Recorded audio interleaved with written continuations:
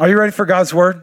Why don't you turn with me to Matthew chapter 4. Matthew chapter 4. While you're turning, I want to welcome those who are doing church online or watching church online today. We welcome you. Can we welcome those watching church online wherever you're watching from? We say a big God bless you. So glad you're joining us today. Matthew chapter 4. What's going on in Matthew chapter 4? Well, Jesus is grown. He's about 30. He's been baptized by John the Baptist. And then after being baptized, the Bible says, and we see this in Luke 4, which kind of parallels or sits on top of, in a way, Matthew 4. We see Luke 4 says that he was led by the Spirit into the wilderness. He actually goes into the Judean desert. It's kind of to the south west, I believe. I'm sorry, no. Is that right? No, to the east. Yes, it's to the east of Jerusalem. Let me think about it. To the east of Jerusalem, the Judean desert. It's got a lot of treacherous hills and valleys and all types of things in it. In fact, and it climbs and descends so much that it can even have 3 different climates at a time. It's a tremendous area, and so he is led, the Bible says, by the Holy Spirit into the desert. Does anyone else have a problem with that? Does that seem like maybe it doesn't fit with maybe currently some of our ideas about God and about the whole, like it should, he was led by the Spirit into Tahiti or Hawaii, right? Or right, does that kind of, you see what I'm saying? Like he was led by the Holy Spirit into the desert. In the desert. Isn't that interesting that the Holy Spirit will actually lead us into tight places and steep places and even sometimes what could be called treacherous or difficult places? Because what God knows is that before he can do something through you, he has to do something in you. And most of the time, if we feel like the Holy Spirit is leading us, in fact, most of the time, if we feel like we get to a tight place, a dark place, a steep place, we assume it can't be God. Because of our Western theology, God would only lead us by still waters, right? He would only lead us into green pastures. But the Son of God was actually led into a wilderness because it is in the wilderness that he would be tempted. In other words, God said, I've got to lead you into the wilderness so I can develop in you a character that would allow me to work through you. I have to develop in you a faith that would allow me to use you. I have to develop in you a trust that will allow me to do something extraordinary through your life. And if you keep running from the wilderness, you'll never get to step into your destiny. And so it says Luke 4 says Jesus was led into the wilderness. But then I like this, and we miss this sometimes. It says, after he's tempted, it says, and then he returned in the power of the Spirit. He was led by the Spirit. Then he returned in the power of the Spirit. Those aren't the same. And I think sometimes in church today, my concern, and really what we're going to talk about today, is that we talk a lot about being led by the Spirit. Oh, I want to be led. Pastor, I want the Spirit to lead me. We say, lead me, where my trust is without borders. Call me out on the waters, lead me. And that's okay. That's a part of it, that we're led by the Spirit. But there's another part where we go in the power of the Spirit. And in our lives, there's definitely our lives should be led by the Holy Spirit. But there is a calling and a purpose and a plan that God has for us that our lives would also exemplify the power of the Holy Spirit. And so Jesus was led of the Holy Spirit into the wilderness, and he comes out of the Holy Spirit, and he says he returned in the power. And one of the reasons we let God lead us through the tight places and the tough places is because it develops in us what is necessary for him to then use us in the power of the Spirit. Are you with me? And so that's the context that we pick up in Matthew 4 with. You got to understand, he was led by and then returned in the power of the Spirit. That part of our relationship with God is he leads us by the Spirit, but part of what he's called us to is to live by and through and in the power, to exemplify the power, to exude the power, to demonstrate the power of the Holy Spirit. That's what he's called you to. That's what he's called me to. Are you with me? And so there's the context for Matthew 4, verse 17, when it says, from that time, Jesus began to preach. So this is where Jesus starts his ministry. And it says, from that time, he began to preach, repent, for the kingdom of heaven has come near. The kingdom of heaven has come near. As Jesus was walking beside the Sea of Galilee, he saw two brothers, Simon called Peter, and his brother Andrew, and they were casting a net into the lake, for they were fishermen. And he said, come follow me, and I'll send you out to fish for people. I love how Jesus says, you know what? You don't need special abilities. I'll just take what you have and use it for my glory. And so many times we disqualify ourselves from being used by God because we say, well, I don't have any special abilities. I don't have any special training. I haven't been to seminary, or I haven't read a book, or whatever the case may be. And Jesus said, you know what? Whatever you can do, I can use it. Right? And so he said, you know what, you fish, I'll get you to fish for people. And at once they left their nets and followed him. And going from there, he saw two brothers, James, son of Zebedee, and his brother John. And they were in a boat with their father Zebedee, preparing their nets. And Jesus called, and immediately they left their boat and their father, and they followed him. Can I just say how simple it was to follow Jesus back then? Like, they didn't have to have a mission statement. They didn't have to have a doctrinal, statement. They didn't have to sit down and say, no, wait a second. When you say follow me, does that mean follow you all the time? Or does that mean follow you part of the time? Does that mean I give up some things or give up all things? Could we negotiate about how much I have to give up or how much I have to do? Or what do I have to do to follow you? Or what do I need to know to follow you? Or, if I'm going to follow you, is that like a full commitment, a partial commitment? Is it kind of a weekend thing? Or is it 7 days a week? Is it like an hour a day in the mornings, or is it 24/7? Like, I just kind of wondering. No, it says, and they left everything and followed him. If you're wondering what following Jesus looks like, you leave everything and you follow him. It is 100% commitment. It's giving up my plans, my desires, my dreams. It's not that he doesn't use those things, but it's the surrender of it. It's not that I sell my house, but I'm surrendered to him to go and to follow and to learn and to let him lead, right? So anyways, just a thought. And then Jesus went throughout Galilee, and here he is, teaching in their synagogues, proclaiming the good news of the kingdom and healing every disease and sickness. I remember I took a class from Oral Roberts University. It was talking about the ministry of Jesus. It was a class. And we broke down the ministry of Jesus into basically these three activities: teaching, preaching, and healing. And we said that none was more important than the other. They all comprised the totality, really, of everything that he did. He was always teaching, preaching, and healing. That was the ministry that he had. And then we kind of ended that with, is that not the ministry he's called us into? To proclaim the gospel, to teach what we know about him, right? To be disciples means to be learners of him, and disciple others means to teach them what you've learned of him. So is that not what we've been called to? To proclaim the gospel, to learn from him, to teach others to follow him, and then to go and heal. And that's where people are like, whoop, whoop, whoop, red flag. But that's what Jesus did, and that's what his disciples did. And so as he said, he went through Galilee, teaching in their synagogues, preaching the gospel, healing every disease and sickness among the people. And news about him spread all over Syria. And people brought to him all who were ill with various diseases, those suffering severe pain, the demon-possessed, those having seizures, and the paralyzed. And he healed them.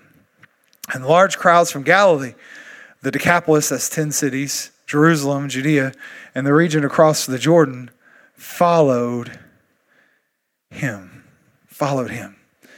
Why did they follow him? I would submit to you, preaching, teaching, healing. Those possessed of the enemy were delivered. Those who were physically broken were made whole. I would submit that they followed him, not because he'd written a bestseller yet, not because of his Instagram story, but I think they followed him because he practiced what he preached. He preached power, and he practiced power. That's what I call this message. The practice of power. Can we pray? Father, thank you so much for your word. Because God, it tells us who we are and how we are to live. And that's not a set of rules. God, sometimes how we are to live is in a greater expectation of what you can do through us. God, what you've called us to. That your opinion is actually higher. And your opinion of us is actually higher than maybe our opinion of ourselves. And what we're called to is greater than we understand.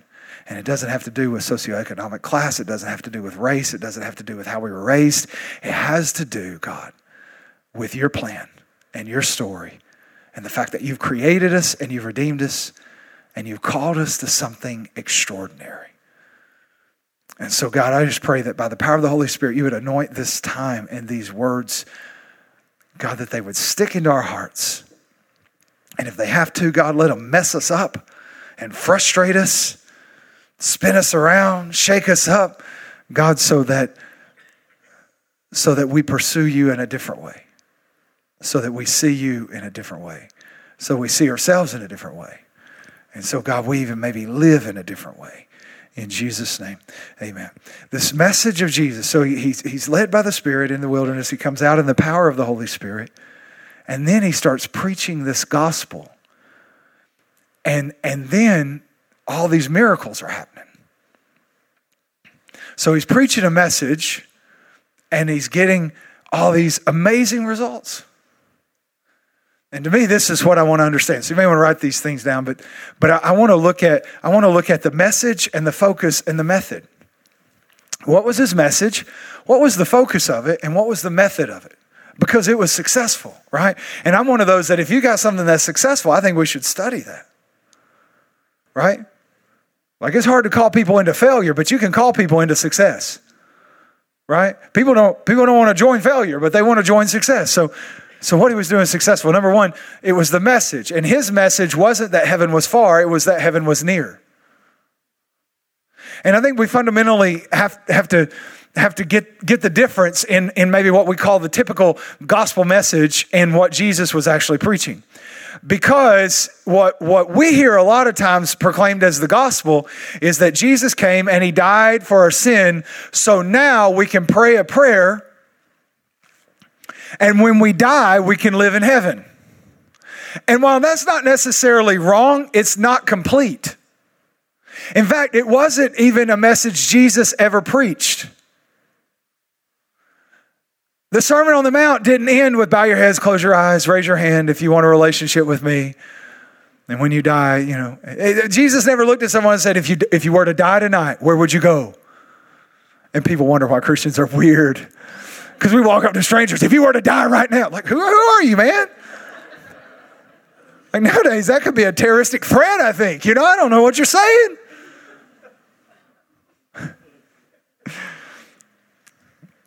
But Jesus didn't preach that.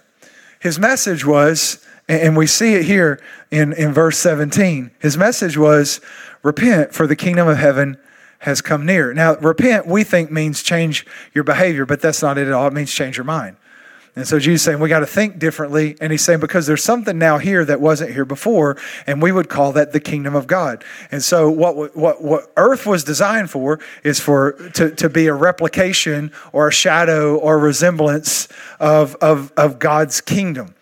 And it was a place for God to dwell with people under his sovereign rule and power. That's why God made earth, if you've ever wondered, and why God made people. And so But then people mess that up, right? Adam messes that up. And there is this separation between heaven and earth, right? And if you're sitting here thinking, this is crazy, I've never heard this. If you've ever prayed the Lord's Prayer, you prayed for this. You were just maybe so caught up in the tradition of the Lord's Prayer, you didn't pay attention maybe to what you were saying, because you said, our Father who art in heaven, hallowed be your name. Your kingdom come, your will be done on. That's what God's heartbeat has been since the beginning. His kingdom come on earth, dwelling with his people, right? And so there was this separation between heaven and earth, right? And so this is the story of the Bible, is how God is bringing all of this back to what his original plan was all along. He hasn't changed his plan. He hasn't changed his method. And so Jesus' message is, there's a kingdom here. There's a power here. There's a dominion here. There's a rule here that wasn't here previously. It's here now, because I'm here now. I'm a son of God, anointed by the Spirit of God. The kingdom is in the Spirit. The kingdom of God is not righteous. The kingdom of God is not what you eat, but it's righteousness, peace, and joy in the Holy Spirit. Where's the kingdom? In the Holy Spirit. And some of you are getting, by the way, you're getting better Bible college than if you went to Bible college right now, if you can understand this, because they don't teach this in Bible college. I didn't learn this at Bible school. They never taught me about the kingdom of God, which Jesus talks about 186 times in the Gospels. More than anything else, he talks about. So he talks about this kingdom because Jesus is trying to get us to understand there's a dominion here, there's a rule, there's a power that's here. Right? And so when we're talking about the kingdom of God, you could write these three things down to help you understand. Number one, it's about the dwelling of God, that God's plan has always been to dwell with people. What was the Garden of Eden except a place for God to dwell with man? Earth was a place for God to dwell with man. That was his original plan. Right? What was the tabernacle? God's dwelling among Israel. Temple, God's dwelling among Israel. What was Jesus? The Word became flesh and dwelt among us. God dwelling with people. How does this whole thing end? Revelation 7 says there's a new heavens and a new earth. Revelation 21 says, John said, I looked, saw a new Jerusalem coming down. Behold, the dwelling place of God is with man. So what's God wanted all along? He's wanted to dwell with us. That's why earth was created. That's why he will redeem it and renew it, right? And so there's the dwelling. Then there's the dominion. The Bible says we were in the kingdom of darkness because of the fall. But when we come to faith in Christ, we are transferred, this is Colossians chapter 1, we are transferred into the dominion or the kingdom of his dear son, under the rule, under the power. That salvation is what frees us from the power of sin and death and transfers into his kingdom or his power and places under his lordship, his rule. This is why you want Jesus to be your Lord. Because you want to be under his authority. You want to be under his power. You want to be under his dominion. Right? And not only are we transferred into it, but then we're called to administrate it, which is what ministry actually is, to administrate. It's why you have a minister of defense. Are they praying for people? Well, maybe they should, but honestly, they're administrating defense, right? And so ministry, administration. And so this is what he's called us into. In fact, this is his plan you see in Genesis, where he said, Adam, I want you to subdue and take dominion over the earth. That this is the sovereign call of man. That this was God's plan for us. It wasn't for us to die and go be with him in a mystical, floaty place where we wear togas and sit on clouds and sing. Not his plan. His plan was that we rule and reign with him over a planet, that we dwell together. And so he's invited us into his dominion. In fact, then the Great Commission, Jesus says, go into all the world, preach the gospel, heal the sick, cleanse the leper, raise the dead, cast out demons, freely receive, freely give, right? Go and make disciples of every nation. So what are they telling us to do? What are they telling us? What's Jesus trying to tell us to do? Go and take dominion, to bring order out of chaos, and to infuse darkness with light, to bring hope to hopelessness.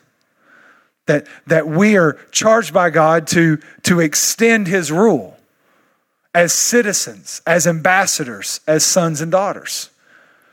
This is what your Bible tells us we're created for. This is what the Bible says that you're created for. to be a son, a joint heir, a co-laborer with God in the administration of his kingdom over a planet.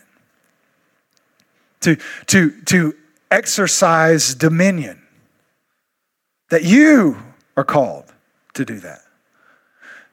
And then there's the dynasty that we are called into to rule and to reign is nothing more than the dynasty of Christ, where he is the Lord of all and he rules over all, and we are seated with him and we rule and reign with him forever, the Bible says. And so we are called as sons, not as slaves. We are called as sons to enter in, to dwell with God, to have dominion, and to rule with Jesus, not just until we die, to rule with Jesus for all eternity. And when you understand this, what the world has to offer becomes less. A one-night stand doesn't seem as exciting next to ruling and reigning over a universe for all eternity.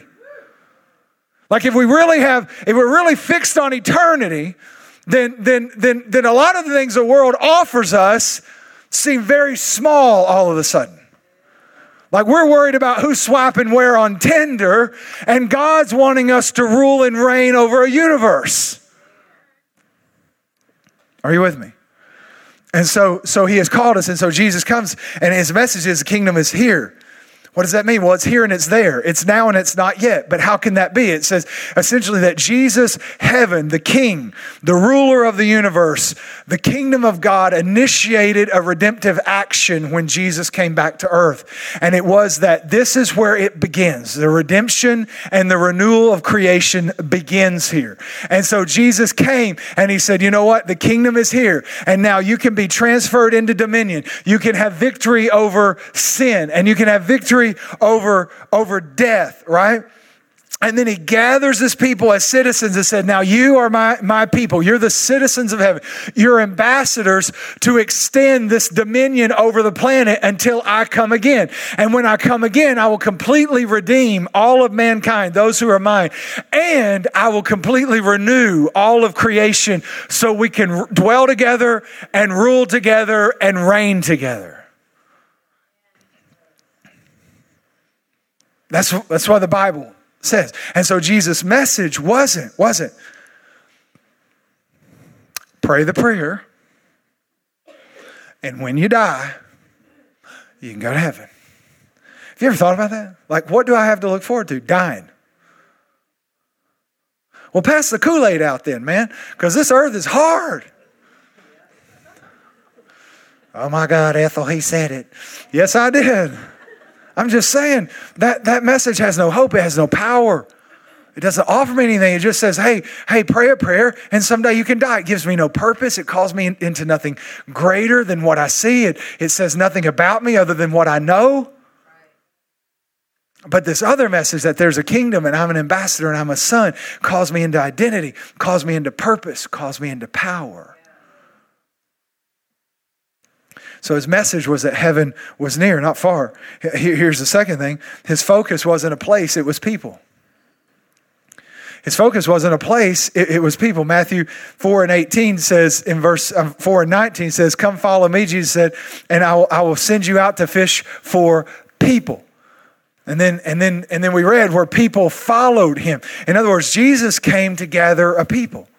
He wasn't focused on a place as much as he was gathering of people. God's always been about a people. In Matthew chapter 16, Jesus and his band of merry men, we call the disciples, are having a conversation. They're near Caesarea Philippi, the region with two first names, Caesar and Philip, Caesarea Philippi, which is essentially to say they're kind of in the middle of nowhere. And Jesus starts up this conversation and says, hey, who do people say that I am? And then he gets some whacked out answers, like some people think you're John the Baptist. And he's like, John baptized me. Like John and I have been seen together. I mean, it's not like Bruce Wayne and Batman who have never been seen together, right? I mean, we have been seen together. Then some say Elijah the prophet, And then he asks the all-important question, who do you say that I am? Because however you answer that question determines who he can be to you. Because if you say he's just a good teacher, all you can do is learn some stuff from him. And if you say he was just a good person, all you can do is just admire some things about him.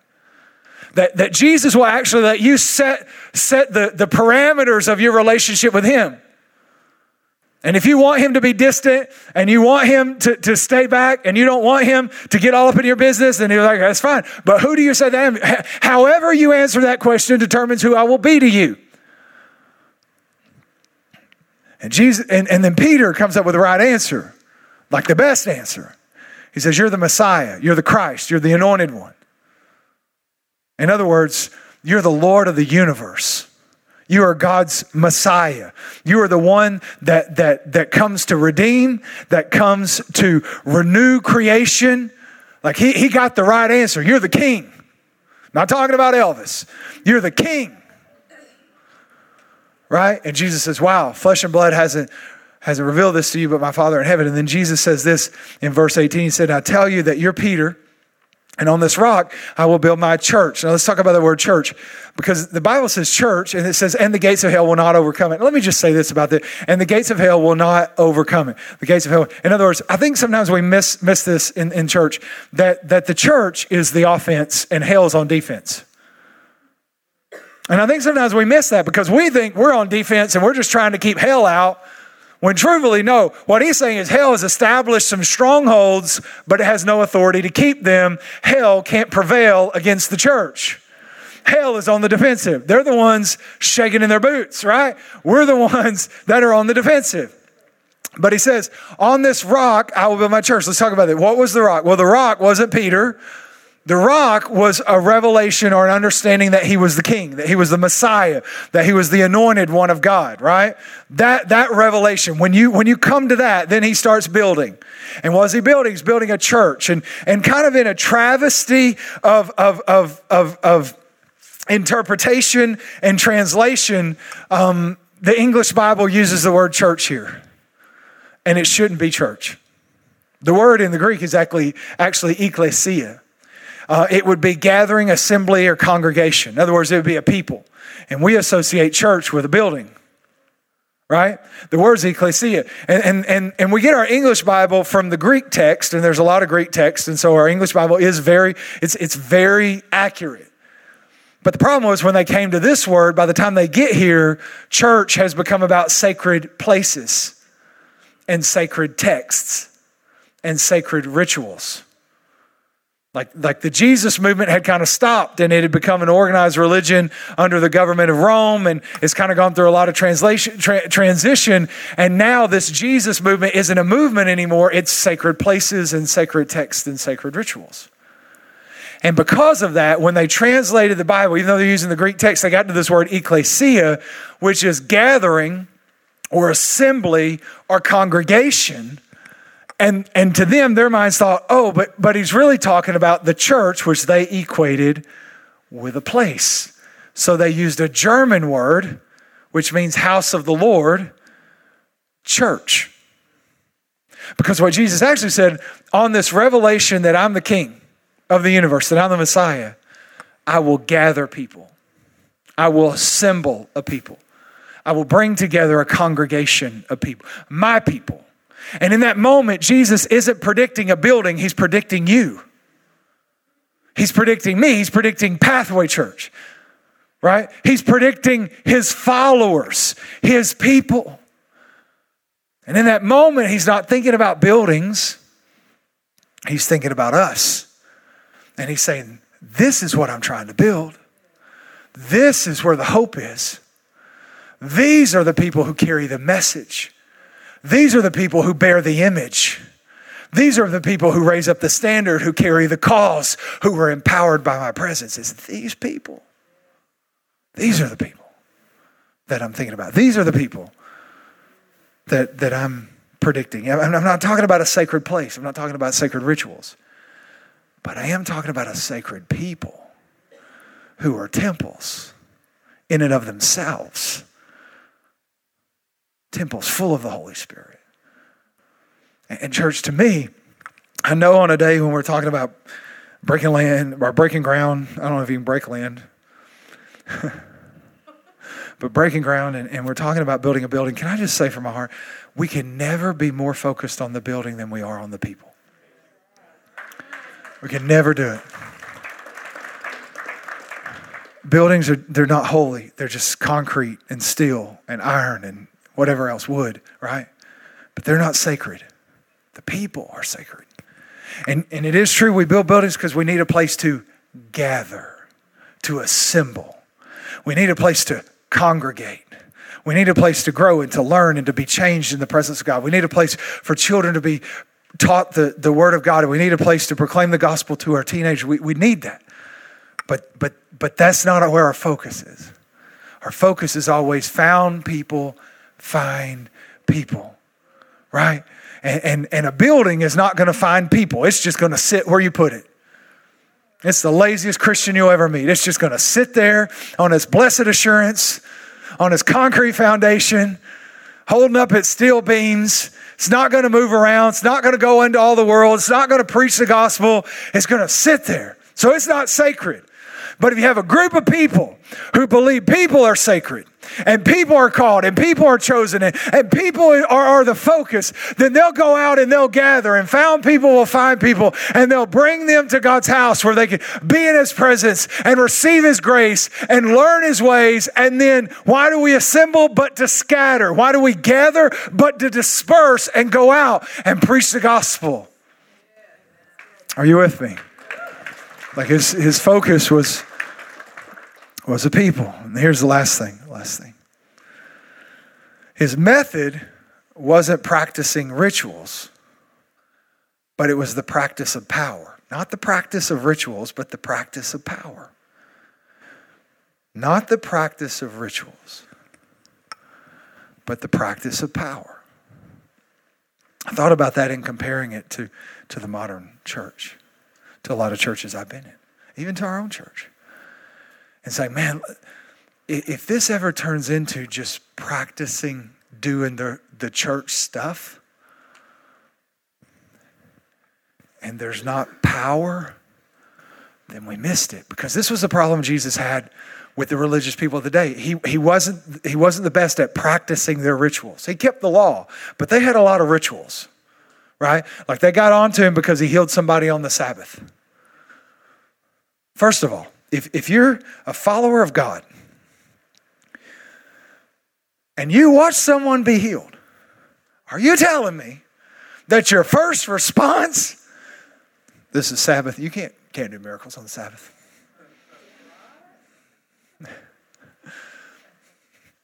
That's what you got?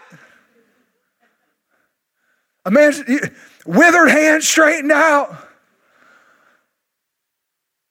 And what you got is a shame on you for healing on the Sabbath?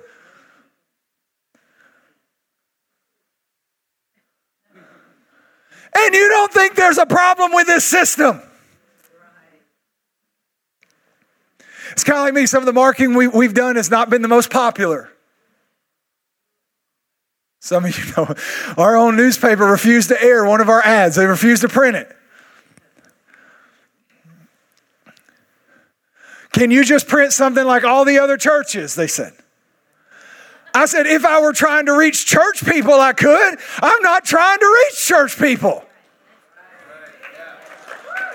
Because I think if we're going to reach people that no one else is reaching, we may have to do something no one else is doing. I'm sorry. I'm not doing this for church people or religious people or to fit in the box of religion. I'm not practicing rituals. I want to live a life of power. So this is what I see from Jesus. It says that he went about healing every disease and sickness among the people. His message was that not of confirmation, but of liberation. It wasn't, hey, you can conform to us. It's like, no, there is a power that can transform you.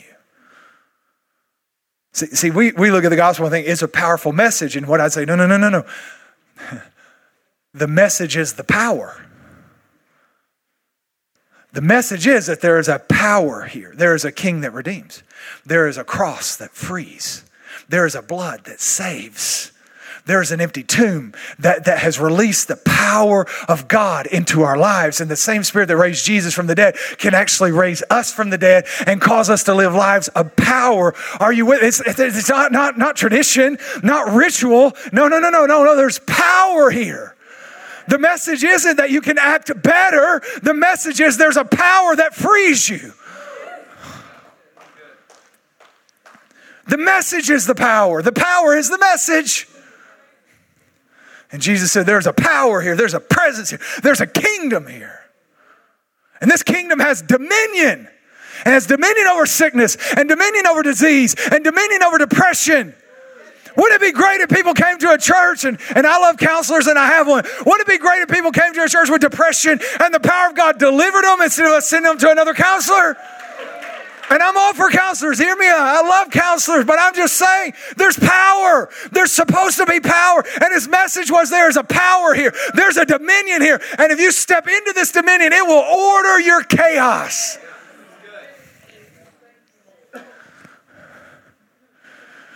There was never supposed to be proclamation without power. Never supposed to be a message without a miracle. Never supposed to be a declaration without deliverance. And I feel like we have, just like Jesus was led by the Spirit and then came back in the power of the Spirit, we've like separated the gospel from the power. And now it's a good news and it's good message. But the good news was that it had power. That's what made it good. It's not good news that you can die.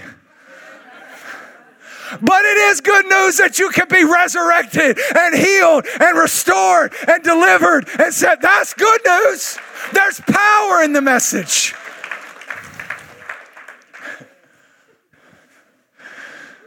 A.W. Tozer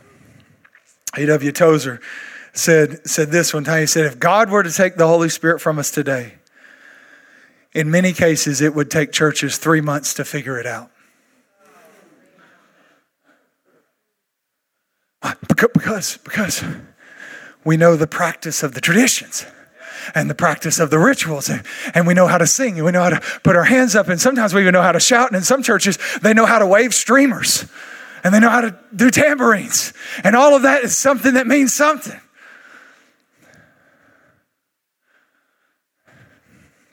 And someone said, well, how, this is how we show God's presence is with the waving of these things. And I wasn't trying to be hateful. I'm not trying to be mean. I think those things are great in private worship. I don't think hitting somebody with a streamer on the weekend is a good thing. I think there's a place for it. If that's your jam, then get along with Jesus and wave your streamer until you just have a fit, man. Just go for it. But I said, you know what I'd like to see? A church where the dead are raised, the lepers are cleansed, right? Where families are restored, where depression is broken, where fear is cast out of people. And let's let that be the mark of the presence of God, not our tambourine. Nothing against the tambourine. We have some on the percussion team. But I'm just saying, are you with me? Yeah. That's good. We were never supposed to live a life where we didn't anticipate, expect, believe for, hunger and crave for the power of God to work through us to touch other people, to transform, to change, to heal, to set free, to deliver. This is what we've been called to. This is why the Holy Spirit was given to the church. It's why the Holy Spirit came, is to anoint us. In fact, you could write this down, 3 subpoints really quick. Number 1, when we're talking about this power and this message and the Holy Spirit and not being unplugged from Him, and not just being led by Him, but by walking in the power of the Holy Spirit. You write this down. Number 1, God always anoints who He appoints. We don't talk about it a lot, but there's an anointing of the Holy Spirit, right? Jesus was filled with the Holy Spirit and led by the Holy Spirit, and then it says He came out in the power of the Holy Spirit. Those are all different things. Those are different things. In fact, in Luke chapter 4, Jesus said this, the Spirit of the Lord is, look at this, upon me. Not in me, but was He in Him? Yes. But He's showing us something different. He's saying, no, He's on me. Do you know the Holy Spirit can be in you and on you? He is in you to lead you. He is on you to use you. Are you with me? He's in you to lead you, but He's on you, the power of the Spirit, to use you. That's why Jesus said, the Spirit of the Lord is upon me because He's anointed me. What does that mean? He is smeared on me. Like we just need to get God smeared on us. Right?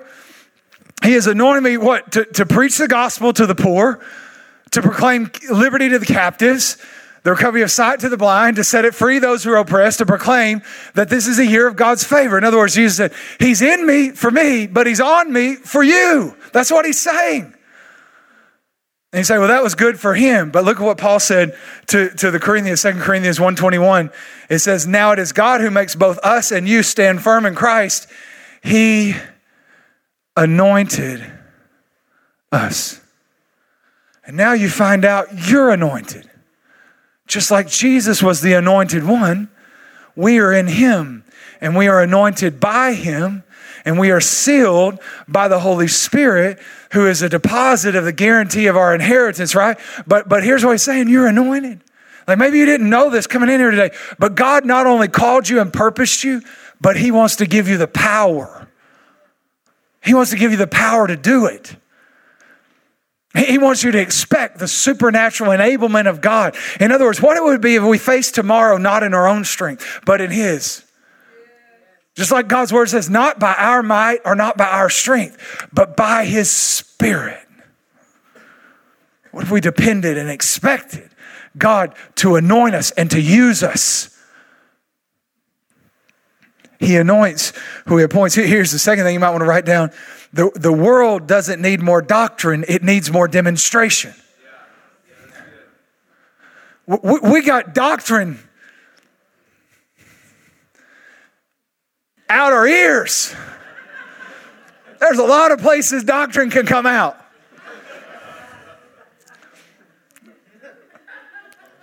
But it's coming out of our ears right now. We got doctrine coming out of our ears. I don't think the world needs more doctrine. Paul told the Corinthians, he said, I didn't come with excellency of speech, but I came with the demonstration of God's power.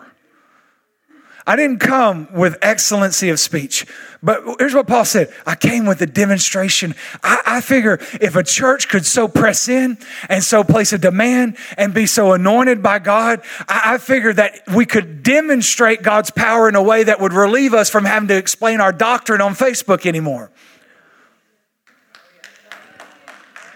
Because you can get on Facebook and get caught up in all these doctrinal, you can get in YouTube, you get caught up on all these doctrinal discussions about does God, will God, who is God, who are we, what's going, my thing is, well, if we just walk in power and demonstrate the power and the anointing of the Holy Spirit, we wouldn't have to spend a lot of time explaining what doctrine is.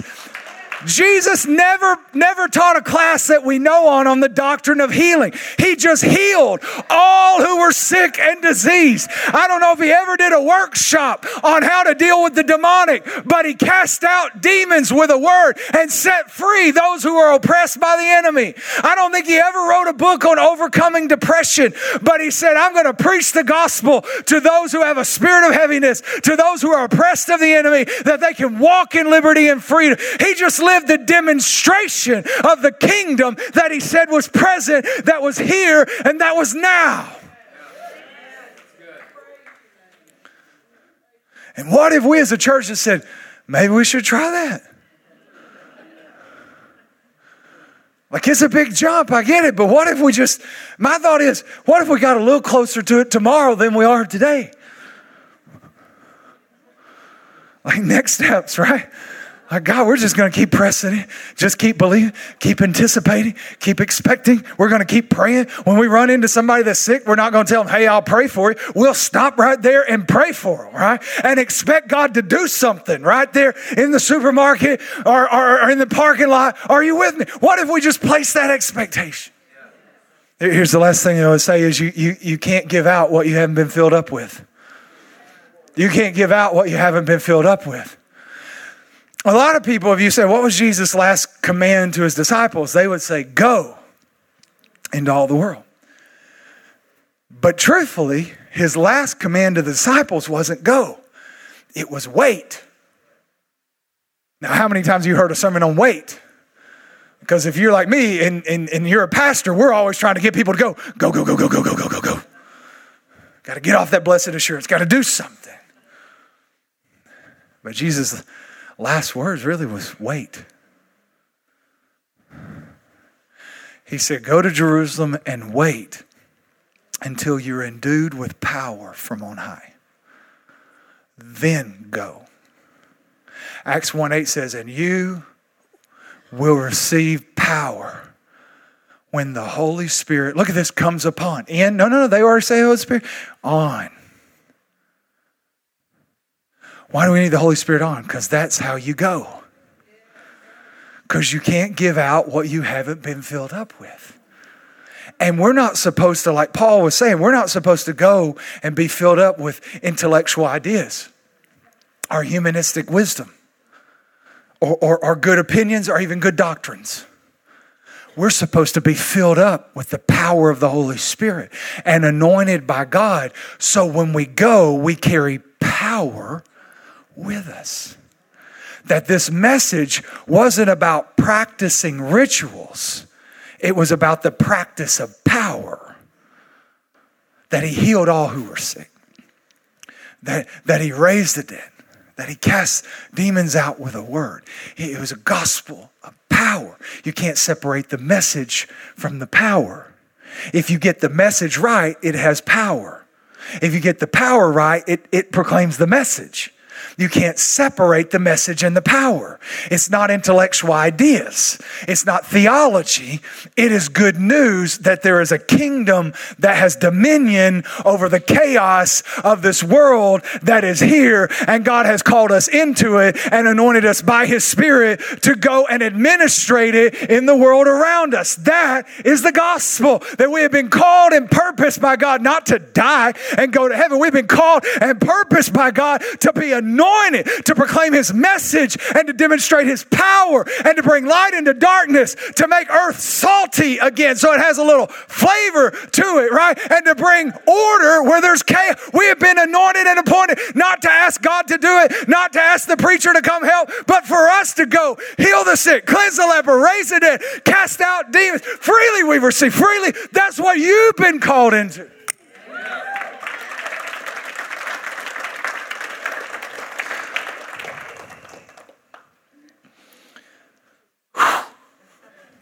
That's what we've been called into. That's the target. That's the target. That's what we're gunning for. That's what we long for. And when it comes to it, can I say supply is never the problem? Demand is the problem. God is infinite in supply. If we would just be unwavering in demand. Jesus said this, if you being good fathers, if your children ask for a fish, would you give them a snake? If they ask for an egg, would you give them a scorpion? He said, of course not. So if you're sinful fathers, and you still give good gifts to your children, how much more? How much more? Well, your Father give the Holy Spirit to those who ask. How much more will He give the Holy Spirit? Can I just tell you? God wants to anoint you. He wants to fill you up. And He wants to send you out and use you. You're not waiting on Him. There's plenty of supply. He just wants you to put a demand on it. To ask Him, fill me up. Pour me out. Fill me up. Pour me out. Fill me up. Pour me out. Anoint me. Anoint me. Anoint me and use me. Anoint me and use me. Anoint me and use me. Anoint me and use me. That's all He's wanting. He'll gladly do it. Amen. Can you give Jesus one more hand? I feel like He is so good. Why don't you stand? Stand with me.